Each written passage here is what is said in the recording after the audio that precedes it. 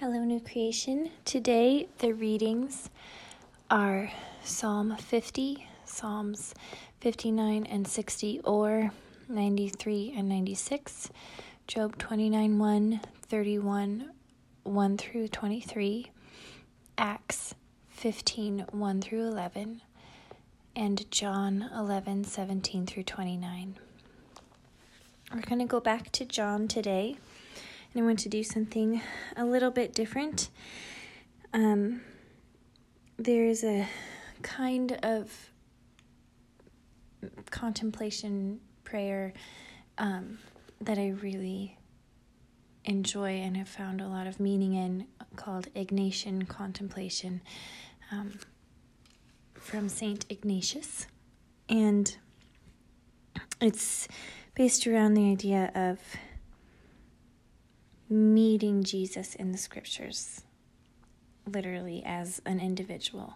So what I'm going to do is read the passage and then prompt some thoughts and meditations for you, and then read it again with direction. So Jesus has just come back to Bethany, where Mary and Martha and Lazarus were. So it starts with verse 17. Now when Jesus came, he found that Lazarus had already been in the tomb 4 days.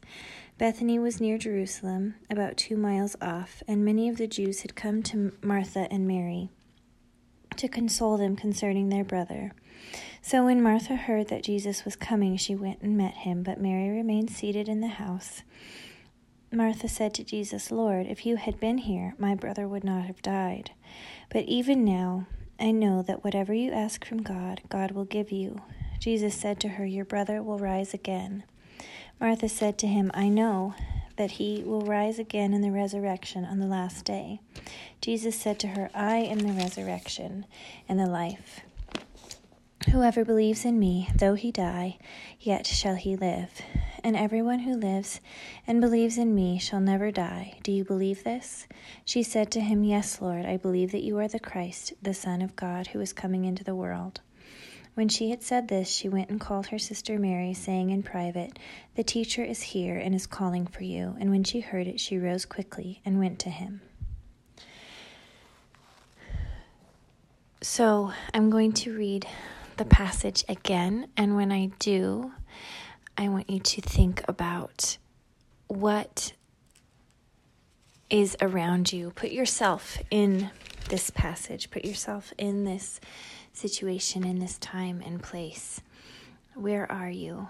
Are you part of the crowd that has come to be with Mary and Martha?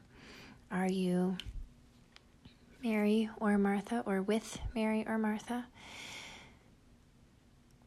What is the weather like? Is it warm? Is it dry? Is it humid? It's probably dry because it's the desert. Is it noisy? Is it quiet and still? What is the atmosphere?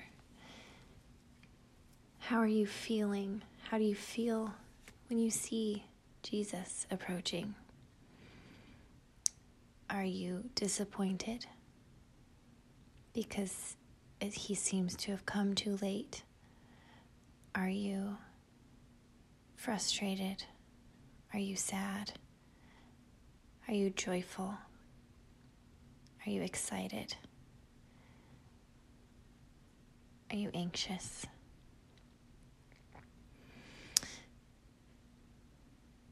What do you hear around you? What do you smell? What do you see? And as Jesus speaks, how do you feel? How does he look at you? And what do you feel when his eyes are upon you? Maybe you're in the house with Mary for the first part of the passage. What is the atmosphere in the house? And what do you feel when Martha comes and says that the teacher is here asking for you? So I'm going to read the passage one more time. I want you to think about all of these sensory things.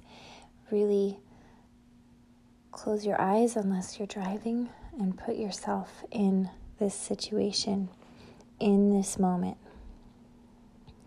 Now when Jesus came, he found that Lazarus had already been in the tomb 4 days. Bethany was near Jerusalem, about 2 miles off, and many of the Jews had come to Mary and Martha to console them concerning their brother. So when Martha heard that Jesus was coming, she went and met him, but Mary remained seated in the house. Martha said to Jesus, "Lord, if you had been here, my brother would not have died. But even now I know that whatever you ask from God, God will give you." Jesus said to her, "Your brother will rise again."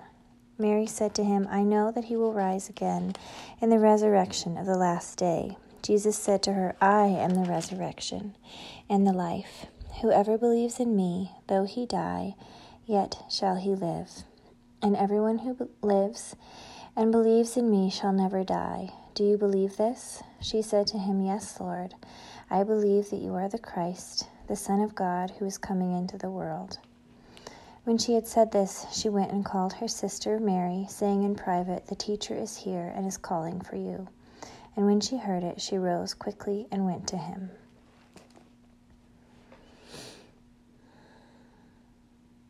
Lord Jesus, thank you that you do not leave us in the waiting. You do not leave us in the times of uncertainty forever. I pray that you would speak to each person who is listening.